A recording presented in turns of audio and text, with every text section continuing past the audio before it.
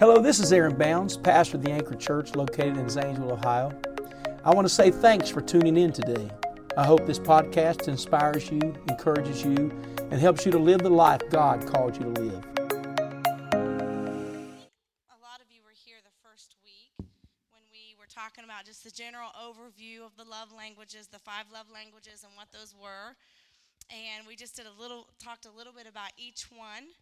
And then last week, Pastor was here talking about, or doing the test with you, I believe. He was doing the test while I was gone, and with our Bible quizzers. And so tonight, we're going to dive right into the love languages, and we're going to start talking about the first one and maybe the second one. I think we'll have enough time to do them both. So tonight, the first love language that we're going to talk about is words of affirmation. And we touched on that just a little bit. How many of you think that's your love language after you've taken the test? Words of affirmation. Yeah, okay, that's about the right percentage. Surprisingly, I think there was just as many women as men. A lot of times the men is words of affirmation. Although ladies like to hear nice things as well. Just like any language that we talked about before, any language has different dialects. So we're going to talk about some of the different dialects of words of affirmation.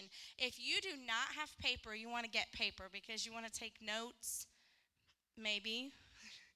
You might want to take notes. I think it's a good idea. You need to reference these things later. I'm going to have you writing several things tonight. If you need paper and don't have paper, will you raise your hand? Sister Shelley has paper for you. Keep your hands up till she's gotten you paper.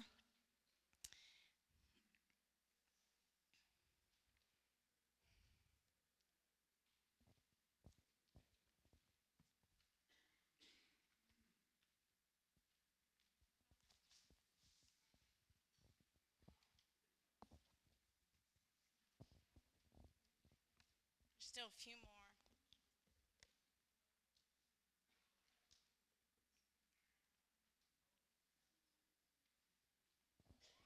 We're going to be making some lists tonight, so I want to make sure you all have paper.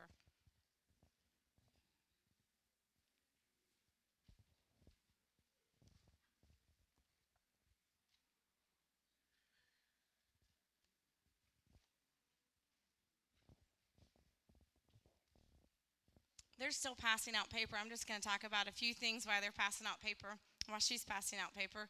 I told you a few weeks ago, words of affirmation is not my love language.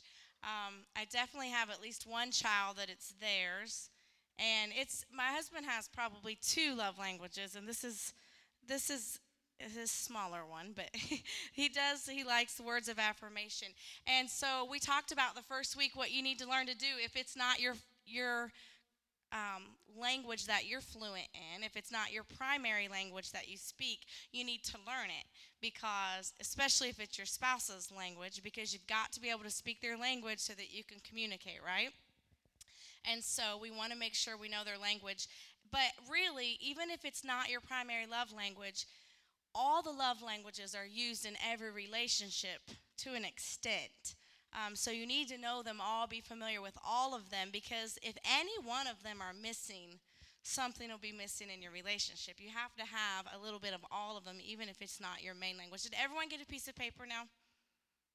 Okay, good. Well, we're going to get started. I told you a few weeks ago the quote from Mark Twain where he said, "I can live for 2 months on a good compliment." And if that was reality, then that meant 6 compliments would have kept him alive for a whole year. And some people can really go a long way from a good compliment. But there are different types of compliments or words of affirmation that we want to learn about. There's going to be 4 dialects of words of affirmation that we're going to talk about. 4 different dialects. The first one's encouraging words. Encouraging words. We need to be able to encourage our spouses to do things that make them happy. My husband, he likes to hunt. I don't like to hunt. In fact, I'm really not a fan of hunting at all. I think it's very time consuming. I mean, you sit there all day. And at the end of the day, especially if you don't kill anything, I'm like, I could have gotten so many things done. You're just sitting there. I don't understand it. It's very expensive. It takes up a lot of space. I like small spaces. I like a small space. I'm a little bit more of a minimalist. I don't like a lot of things. Our family of 6 could probably live in 600 square feet. I'd be happy. I don't like a lot of things, and so hunting, it brings a lot of things. It takes up so much room. You got boots on your porch, a backpack by the door, coat on the chair. These are big poofy coats too, not like ones that'll fit in your hall closet. Just cameras on the table, guns, bows, ammos. You get my point. Takes a lot of room, and I don't like it, but he does. And when we were first married, I used to complain about it a lot to him. Too much. I was wrong, and I would complain. He eventually stopped wanting to go as often because, that would be, I guess, considered nagging. Why are you going hunting again? Didn't you already go 2 weeks ago? And Sister Ferris, because of course Bishop Ferris likes to hunt. I remember when I moved here, she said, "Oh, Cindy, you're going to learn very quickly." Because I said, "Well, tomorrow's the first day of, whatever season it was, muzzleloader." She said, "There are 26 first days." And I said, "What do you mean?" She was like, "First day of bow season, first day of doe season, first day of buck season, first day of muzzleloader season, first day of hunting, or turkey season." She's like, "A first day is not that important. There's all kinds of first days." And he got to where he didn't want to go as often. And it probably wasn't worth the fuss to him, maybe, because I'm like, "You're going again?" And it probably wasn't as often as what I thought it was, but because I wasn't going and I was home maybe with the kids, it just seemed unfair.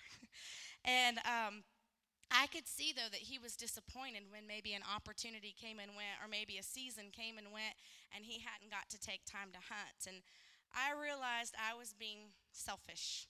I was being selfish. If he stayed home instead of hunting, really, he probably didn't get something done that I wanted done anyway, because it happens like that. And I encouraged him to schedule time for his favorite hobby. I started encouraging him to do that, and to take a vacation day here or there and go do something without me, to go hunting, have his own me time, because by doing that, he could refuel, with his own time. And he relaxes when he hunts.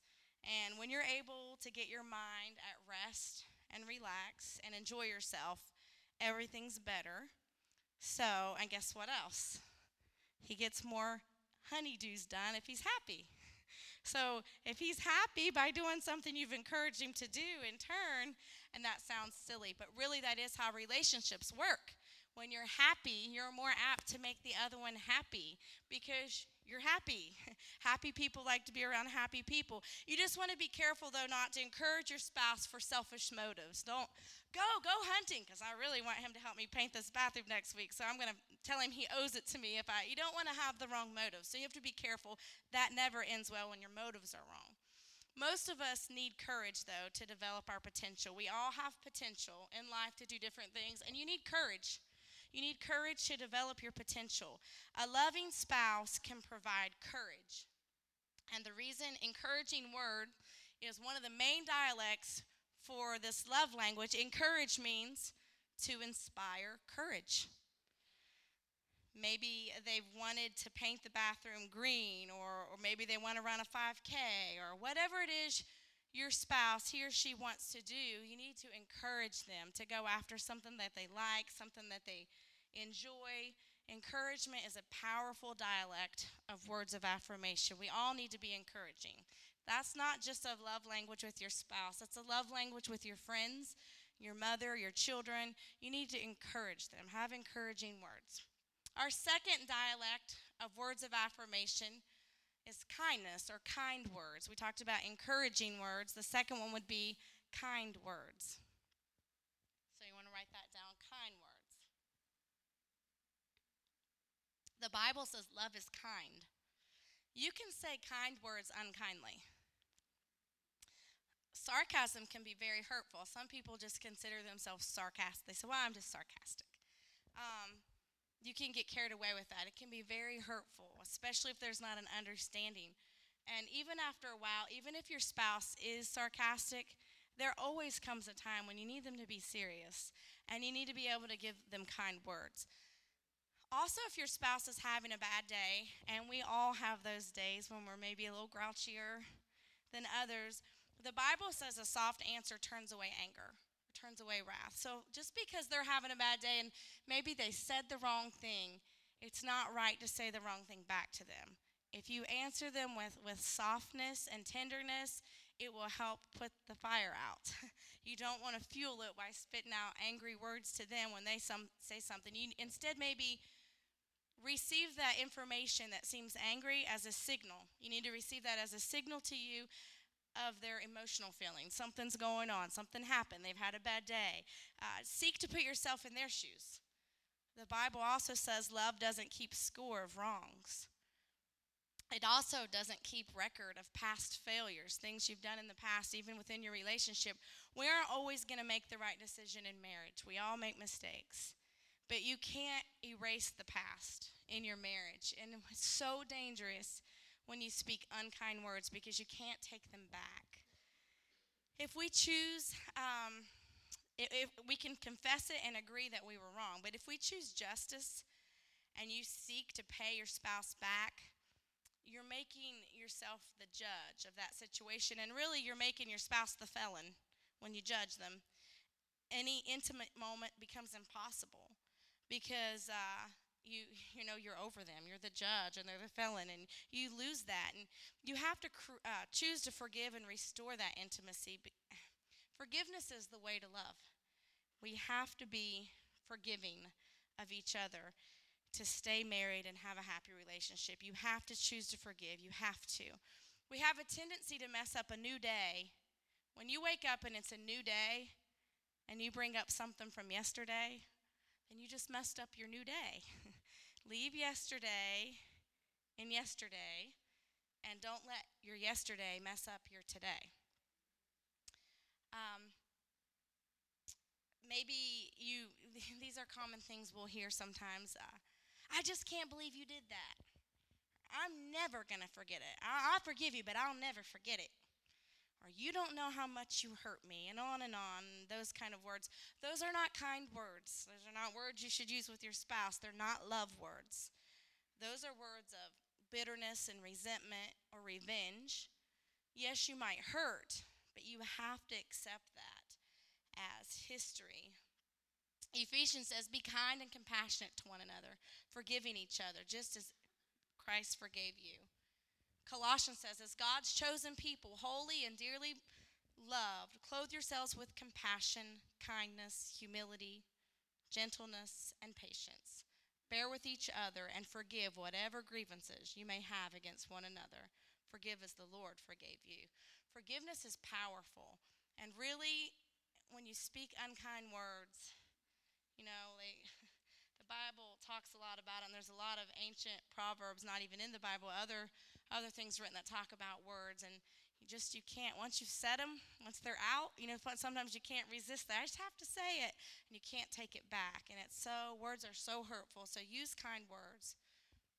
The third dialect we'll talk about is humble words. We've talked about encouraging words, kind words. We're talking about humble words. When you're talking to your spouse and you're demanding them to do something instead of requesting it, that's not humility. It's not, we're in a relationship here. Love requests. Love does not demand. You're not their mother, ladies. Sometimes you feel like it because you have to pick up after them. And sometimes they feel like our father because they need to correct us when we do things wrong. But men, you're not their father. Ladies, you're not their mother. Have you ever seen someone who talks to their spouse and they're telling their spouse what to do? And you're around them when they're doing it and they're saying, I told you to. It's so embarrassing, isn't it? It's awkward because it's not right. Things that are awkward normally they're not right. I'm always so embarrassed when I'm around a couple and there's one of them are saying, I told you to do this and you should. It's not right. We're partners together. We're not a mother and a child. We need to know what the other one wants. If my husband requests me to maybe he wants me to make his favorite chicken dish, and if he says something like, I would love to have that dish. Man, I've been thinking about that, how good that tastes. Or, Man, that sounds good. That'd be awesome if we could have that one night this week or one night next week. Do you think maybe you could do that? Then I'm going to be like, sure. Yeah, it makes me feel good. His request actually kind of made me feel good. If he says something like, can you stop making Pop-Tarts for dinner? Then it's just going to make me mad. I don't really make Pop-Tarts for dinner, but sometimes some dinners are more lame than others. Sometimes you have more time than others, and if they complain and say, I don't like this, you get frustrated. Well, that's all I had time to make. Why didn't you make dinner? Or I didn't. I was rushed. I was doing this and that. You can get, and so you need to make requests, not demands, and just be kind in the way you say it. If I say, babe, you think maybe you'd have time to help me this week with the yard and maybe some of the weeding? Um, I'm sure he'd say, yeah, I think. Let me look at my calendar. Let me see what day will work. But if I'm like, Aaron, you can't even see the house because our weeds are so high. This is ridiculous. He's just going to get angry and be like, why don't you do it? Or I could use some help. I've been doing this, and this. And requests, when you make a request, it should affirm their ability to do it. It should affirm them, such as, like I said, can you make that dish? I really like that. And then it's bringing affirmation to me. Oh, he likes that. Oh, I want to make. So your request to your spouse should affirm their ability to do it and should make them want to do it if you ask them nicely and you use kind words and you use humble words. Like, maybe do you think? And kind of use that humility. Demands are expressions of guilt and fear. Those aren't love. Demands are expressions of guilt. The fourth dialect we're going to talk about with this love language, it is what this author calls notebooks and more. When I first saw that, I thought, what does that mean? Notebooks and more. The dialect of the language affirmation, many dialects of the language affirmation. One of the main ones is notebooks. Psychologists say the deepest human need is to feel appreciated. So this one, after I read and studied more about this one, it's really interesting. And what the author suggests to do here with this dialect of having a notebook. He suggests that you get a notebook. So you might want to make note on that paper. You need a notebook. And what he actually suggests, words of affirmation can meet that need for to feel appreciated, our need to feel, we all need to feel appreciated. And words of affirmation do that, whether it's your love language or not. Words of affirmation makes us feel good. I like that dress, I like your hair like that, the house looks nice, the meal was good, the yard looks great, thanks for paying the bills. Those kind of things, you can give them words of affirmation, and it really meets that need that we have for appreciation. But this author actually suggests that you keep a notebook filled with words of affirmation and compliments. So maybe you hear someone else giving someone a compliment and you think, he actually suggests that you write these things down. When you hear words of affirmation and compliments given by other people, and that way you can use them, you can retrieve them, you can look at them, and use them with your spouse. Because sometimes, we're human, right? Sometimes we can't think of the right thing to say, or we'll think, what was that they said that sounded so good? And how did they word it? Some people are better with words than other people. And so you think, how was it they worded that? So if you'll write them down and keep different thoughts in your notebook or things that you hear, you can use those. You can also use those words of affirmation or compliments that you hear indirectly. So maybe directly would be speaking to them. Maybe indirectly, maybe you would be speaking about them to your friend. And you brag on your husband a little bit to your friend, maybe when he's not around. You can affirm him by speaking positively about him to other people. You could, basically brag on your spouse. It's a way of affirming them, even if they're not there. Works great with mother-in-laws. The book even says so. It's not my words. It does, though. It does affirm to them that you love them and you're taking care of them and you appreciate them. And a mother wants to know. My children aren't married yet, so I can only imagine. But a mother wants to know, I'm sure, that her child is being loved. And I'm sure, probably mother-in-laws in here can attest to this, I'm sure you like to hear when your daughter-in-law or your son-in-law tell you how much you appreciate their child and how great they've been to you. And you did a great job. He's a great man. He takes care of us, or she does so great with the house, or she's a good cook, or man, she really takes care of the children. And you're affirming your spouse even when they're not around, but they do appreciate that. You can write them down. If you don't feel like you're good at speaking, even to your spouse, if you feel like it's difficult for you, you can write them a note and tell them in a card, dinner was so great last night, or I'm so thankful that we have a warm house and the bills are paid and that you took care of balancing the checkbook. Or do people balance their checkbooks anymore? I don't think, that's not really a thing, right? It's all online. But whatever something that you want to appreciate him for, if you're not going to speak it, or even if you are speaking it, you could reaffirm it by writing him a little note, put it in his lunch, do something to write that out, so they actually consider this its own dialect, is journaling it so that you can recall these compliments. That way you can encourage them. And you should be able to make lists now of things that you love about your spouse. So if you have paper, I want all of you to write a list of a few things that you love about your spouse. Just take a moment. Shouldn't be that hard.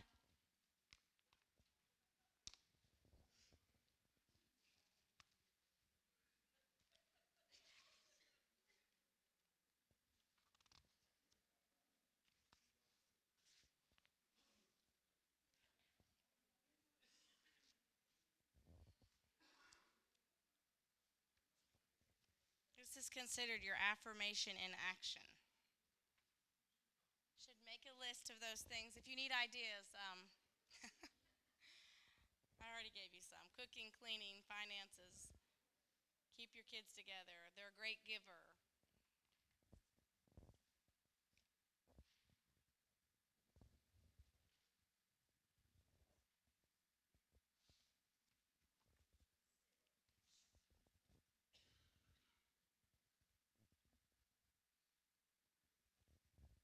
I want you to take that list, and you need to read those lists to your spouse. Now, you don't have to read them all at once. I suggest maybe take one of the things that was on the list and focus on that the next few days. Whether, just really tell him how much you appreciate that he takes care of the little things. He takes out the garbage every week or whatever he does. I don't know.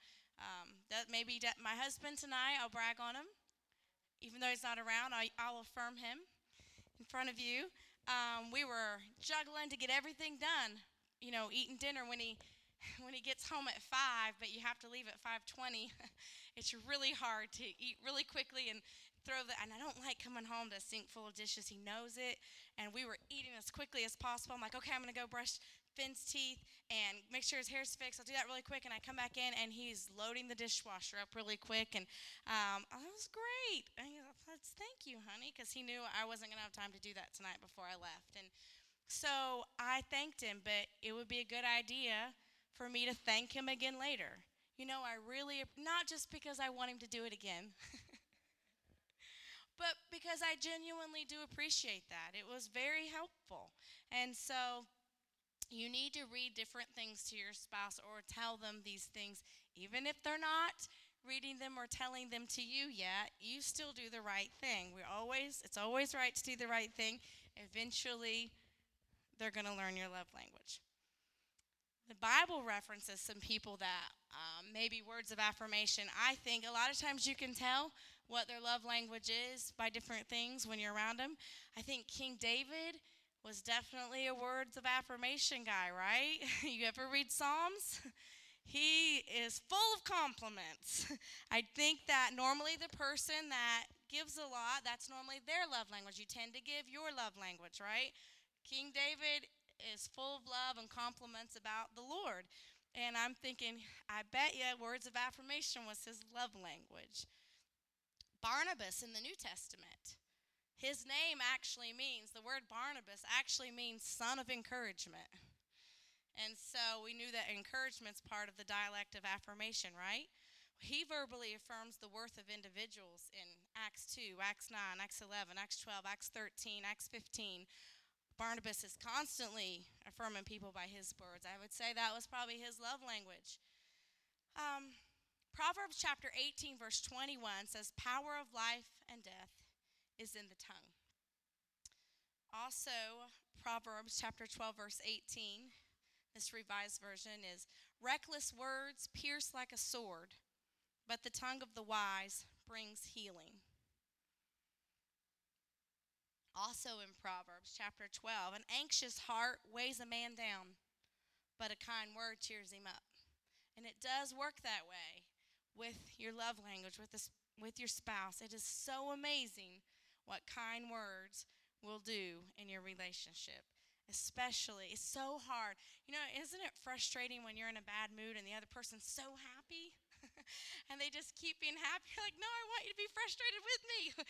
But after a while, then you have to laugh, and then you kind of changes your mood, because if they just keep on, like, oh, and it kind of breaks it down, and then you end up, your mood changes, because kind words do that. Proverbs also says, the tongue that brings healing is a tree of life, but a deceitful tongue crushes the spirit. From the fruit of his lips, a man is filled with good things, as surely as the work of his hands reward him. So the Bible's full of verses that talk about kind words, words of affirmation, and how to encourage people. So we're going to stop with that love language, and we're going to move on to another one because we have time.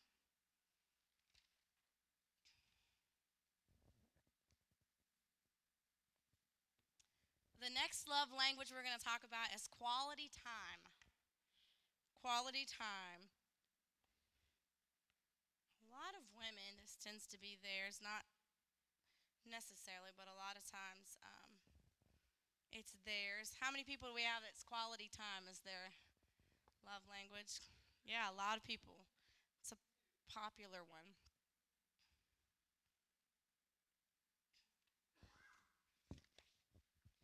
Just like any other love language, quality time has different dialects. So we're going to talk about the different dialects of quality time. Quality time, by the way, means giving someone your undivided attention. It doesn't necessarily mean being with someone. You can be in a room full of people, but it doesn't mean you're having quality time just because you're with them. And that's really the first dialect. It's called togetherness. The first dialect of quality time is called togetherness. Because the central aspect of quality time is togetherness. And it doesn't mean proximity. Two people sitting in the same room, close proximity, they're not together. Togetherness has to do with your focused attention.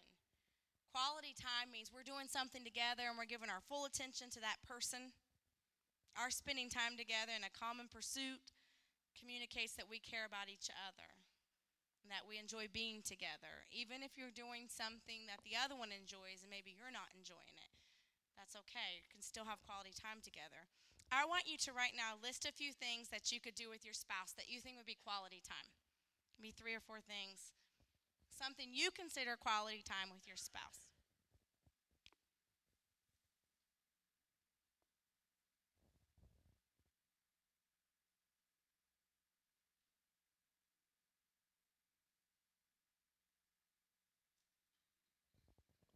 We'll reference those later maybe. I just wanted you to list a few things.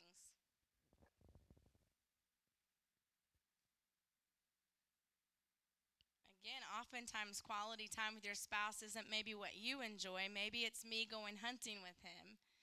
And he enjoys that, but it's quality time because we're together and I know it's something he loves.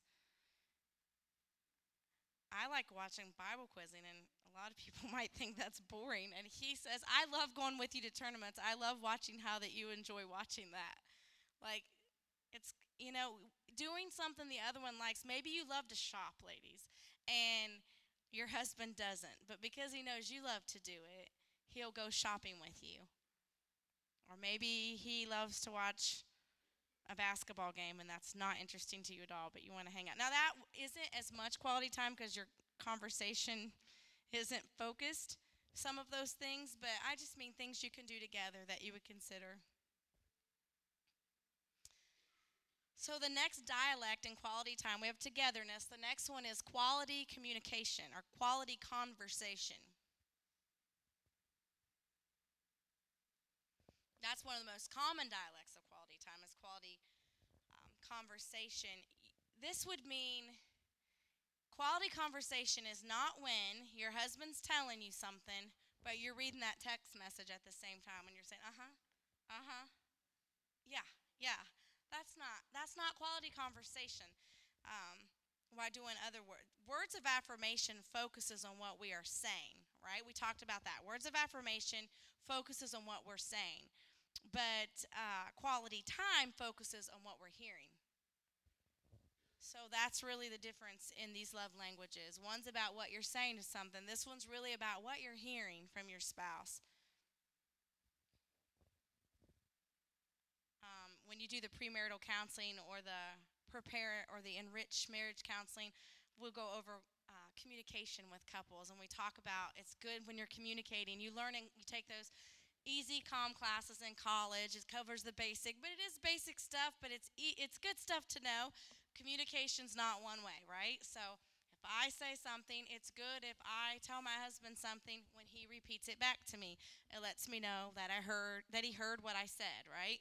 So if I say, what are you going to do? What are you going to do about da-da-da-da? If he says, oh, you're wanting to know what I'm going to do about, he repeats it back. It lets me know that he understood what I asked. He was listening, and that's communication when you can repeat the information back or you can ask questions back and forth. So you want to have quality conversation with each other.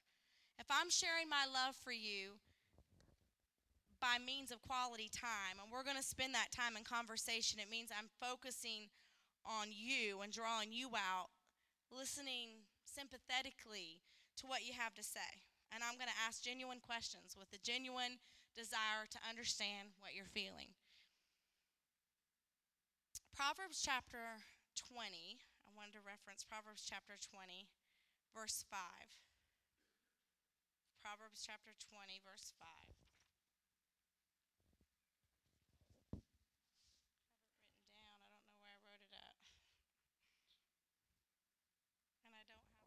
Screen. Okay. Counsel the heart of man is like deep water, but a man of understanding will draw it out. And that's good. That's when you're conversating with someone, you're drawing out what they're saying to you. All right, another dialect that we want to learn about is learning to talk. This one's not easy for everyone. But you have to learn to talk, especially if your spouse's love language is words of affirmation. But with quality time, you have to learn to talk to each other. Quality conversation requires not only sympathetic listening, but also self-revelation. When a wife says, I wish my husband would talk, I never know what he's thinking or feeling. She's pleading for that moment, that intimacy. She wants to know that. She wants to feel close to her husband, but how can she feel close to him if she doesn't feel like she knows him because he doesn't talk to her? And it's the same for if the woman doesn't talk to the man. He has to learn, or she has to learn, to reveal yourself to your spouse. You have to be able to be open with your spouse. You must. If their primary love language is quality time and her dialect is quality conversation, then her emotional, we talked about the love tank the first week. If your tank was full or empty, her love tank's never going to be full if he doesn't talk about his feelings or his thoughts. And her love language is conversation and quality time. When we decide to learn the language of quality conversation, it may be like learning a foreign language. We talked about that the first week. If French isn't your primary language and you are trying to become close to someone that speaks French as their primary language, you must make an effort to learn their language so that you can communicate to them. And it's just like that with this love language. You say, I don't talk. I'm a man of few words. Or I'm a woman of few words. I don't talk. It's not my thing. I just don't talk much.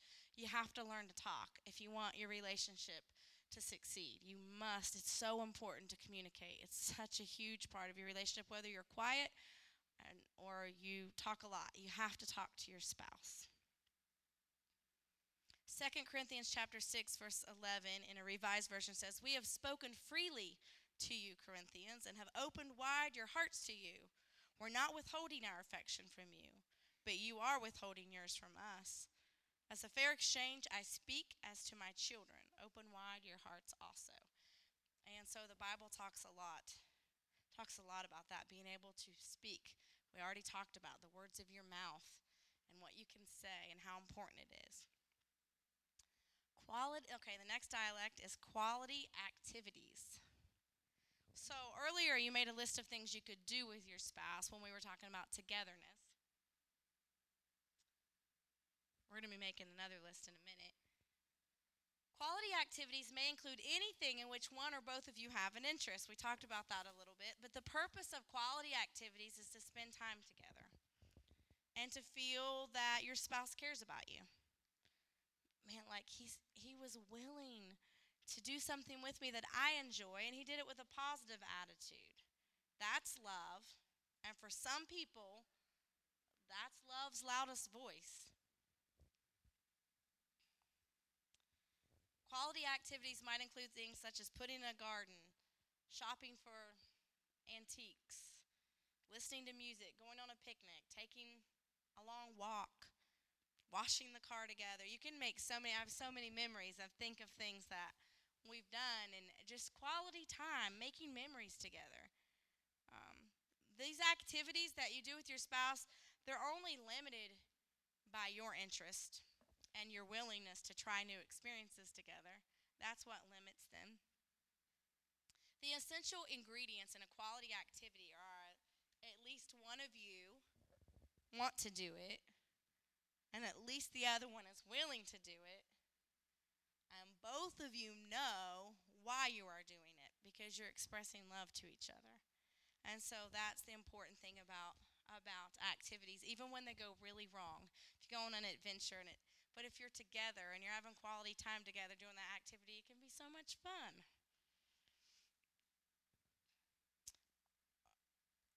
This book says, Fortunate is the couple who remembers an early morning stroll along the coast, or the garden that they planted, or the time they got poison ivy chasing the rabbit through the woods, or the night they attended their first Major League Baseball game together. Those are memories of love, and especially for the person whose primary love language is quality time. So we talked about those. I want you all now to list some activities. We listed things you could do with your spouse for togetherness, for quality time, which would be more of maybe a dinner where you're talking to each other. And now I want you to list activities you could do with your spouse, inexpensive activities or free things, or this can be different than your togetherness activities. Again, your togetherness was about quality time and focused attention. These are activities.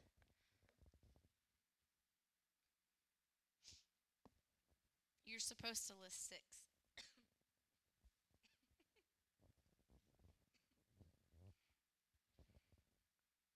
The young couples are all done. They're listing them really quick, and everybody else is like, trying to think of something.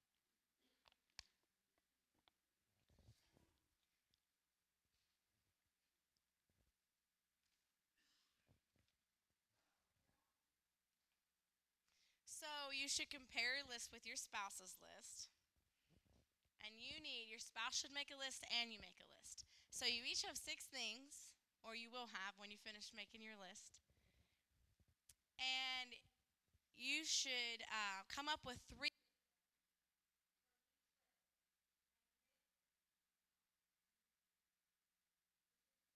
Have 3 of them from each list and commit to doing one of those activities together once a month for the next 6 months.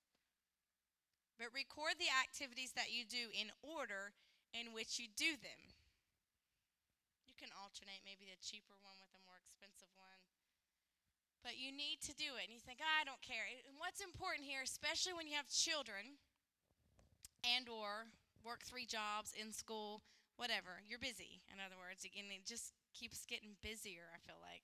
Our kids think, oh, it's so busy when I'm in high school. I can't wait till I'm out of, high school so that life can slow down. And then they get to college and they think, man, the studying is so much worse now. It's so hard. As soon as I'm out of college, it's going to be so much easier. And then they get married and they think, man, it's just we're newlyweds, so we just have all this stuff going on. We just had that wedding and we're doing all this. We're trying to get it all figured out. Things are just going to slow down. It never slows down.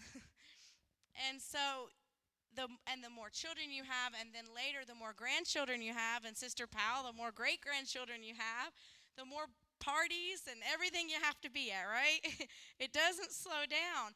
And so you have to make time. You have to make time for each other with these things to do. You have to find, people say, where do we find time to do these activities? We make time because it's just as essential to our marriage as what meals are to your health. It's just as important. Is it difficult? Yes. Does it take planning? Yes. Does it mean you have to give up some individual time maybe? Yeah.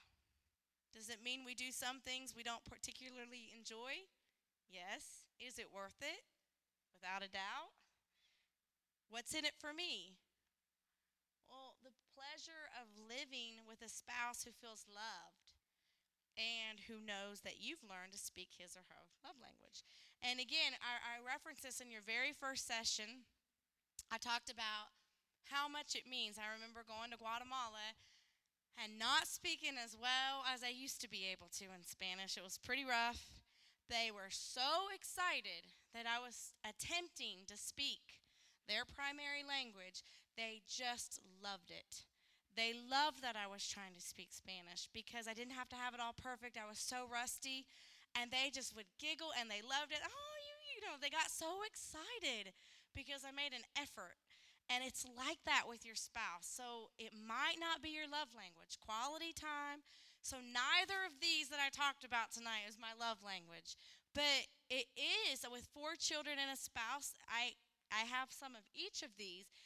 You have to learn these languages for the people, not just for your spouse, but for your children, your loved ones, the people important in your life. You have to make an effort to speak their language. It shows them that you love them. It shows them that you're making an effort, that you care. It means so much to me when my children try to speak my love language. They know it's, getting their stuff done. I would much rather, I'm an acts of service, so it means so much more to me that they did what I asked them than if they make me a card or buy me a gift or give me words of affirmation or tell me how good dinner was. But did you get your stuff done? And so when they get their stuff, they're like, Mom, I got everything on the list. I got this stuff done. It makes me so happy. And so it means so much to me when they come up and say, Mom, I got all my stuff done. And I know what they're trying to tell me. I'm trying to speak your language, Mom. I'm trying to make you happy because they love me. And it has to be like that with both my girls really like quality time. And it's easy to get busy and do what I told you not to do, right? I'm trying to return a text or trying to make a quick call or cook dinner or do something, and they just want to have a conversation with me. They want quality time and togetherness and be able to talk when they know that I'm really listening and not just hearing what they're saying, but I'm really listening because it's their love language, and I have to get better at it. I have to get better at it because it's not my primary language. I'm not fluent in it. And so I have to be willing to learn it because it is their primary love language. And if you don't speak their language, they're not going to feel loved. If you don't make an effort to speak their language, they'll think she doesn't care. So I have to be intentional about learning all these love languages because all of my loved ones speak a different one, and it's going to be like that for all of you. Everyone in your family might speak a different one. You have to learn these languages. It seems so basic, and yet it makes so much sense. It makes so much sense when you talk about foreign language and fluent language. It's just like that with our relationships. So next week, we're going to do the next 2 love languages, receiving gifts. Anybody have that love language? You like gifts? Yeah? That's my Finn. Acts of service. It's mine. And so that's the two that we're going to be talking about next week. And again, thank you for coming. I think I saw one session already let out. The revival, if you have a young person here, I imagine they haven't let out yet, so you might have to wait. I know it's going to be powerful down there tonight. You're dismissed. Use your love language with your friends. Thanks again for listening to the Anchor Church podcast. If you enjoyed it, make sure you subscribe so you can keep up on our weekly sermons. If you're in the Zanesville area, we invite you to join us on Sundays. You can find all the details on our website at theanchor.church. Again, thanks so much for listening, and we hope to see you soon.